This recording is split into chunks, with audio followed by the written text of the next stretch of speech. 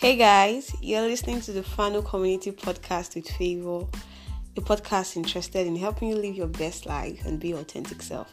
Sit tight because it's going to be an amazing ride.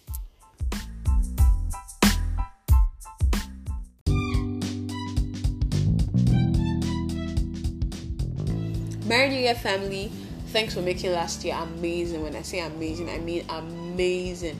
We had over 500 plus listeners, and that was because you listened, you liked, you shared, and you subscribed.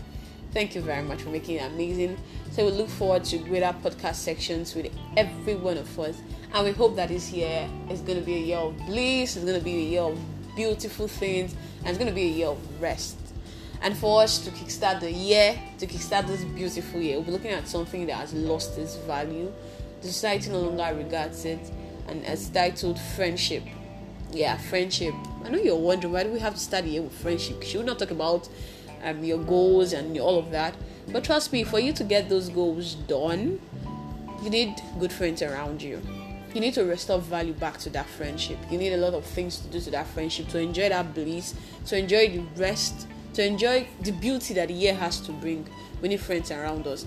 So I used to know friendship as a thing of value. I used to know that friendship was a ship that was allowed to sail without the fear of sinking. I used to know friendship to be a cure to problems. I used to know friendship to be a game built on trust, genuine love, and sincerity.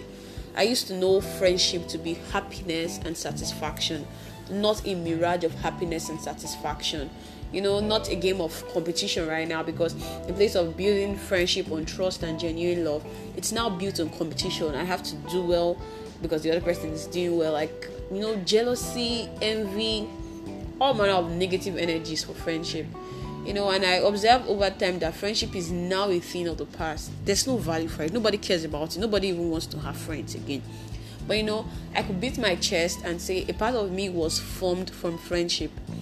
Previously it was the season of holiday, and I think I enjoyed every bit of it because of genuine friendship, because of genuine friends.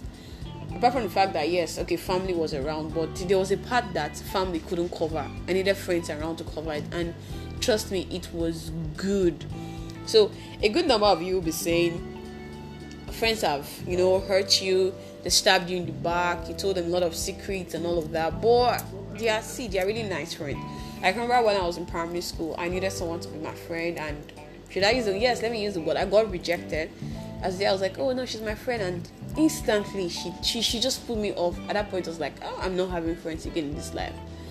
But as God will have it, along the line, I met someone else, and I am enjoying every bit. When I mean every bit, I'm enjoying every bit of that friendship. And today it's part of what has made me who I am today. So you don't need 20 friends, you don't need 10. Just a few of them, 2, 3 that are genuine. Trust me, life is going to be beautiful. So I want to tax us. It's a new year, and the new year can be sweeter with beautiful friends. We have to put efforts to make this friendship work. So can we see things on how to create this ship without sinking, like this friendship boat without it sinking? I think first we have to learn how to make sacrifices. This is the part many of us don't want to do. But among the clique of friends we have, we know those that we could make sacrifices for, and things. Should I use the word that we get it in return? Not really because we have to get it in return, but we have to make sacrifices for our relationships to stay. I think my longest friendship is about 14 years, even if she's no more. But I'm still counting, because it's not just a friendship with her again. It's not a friendship with the family. And it's been counting 14 years. A lot of sacrifices had to go. Time had to go. I had to get committed. There were moments like, I had something to do, but a lot of things had to go into that. So we have to learn how to sacrifice to make our friendship, last. We have to see the good in people and emulate it instead of being envious about them. In as much as, yes, we are friends, but we have points where our friends will do better than us, and they also have points where we will do better than them. So instead of being envious of them, why don't you emulate those good parts of them?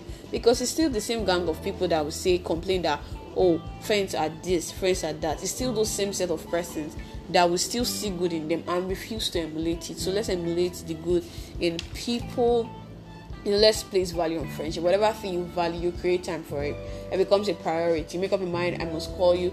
If you are the type that likes calling every day or maybe once in a week, but there's this value and your friend knows that there's something that you place over this relationship and it's not something you could just throw down. So let's place value to our relationships, in this year.